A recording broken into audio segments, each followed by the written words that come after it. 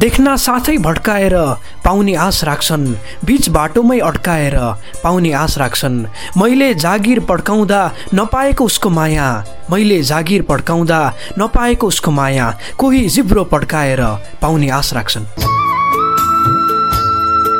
नेपाली साहित्यको एउटा सशक्त विधा मुक्तक, जसको संरक्षण, सम्वर्धन र विकासका लागि क्रियाशील रेडियो कार्यक्रम मुक्तक आयाम। तेरो मेरो भन्दैनन् जंगल चराहरूले, खान्छन् एउटै रुखको फल चराहरूले। आकाशको विभाजन कसरी गर्लान्, आकाशको विभाजन कसरी गर्लान्, गरे भने मान्छेको नक्कल चराहरूले।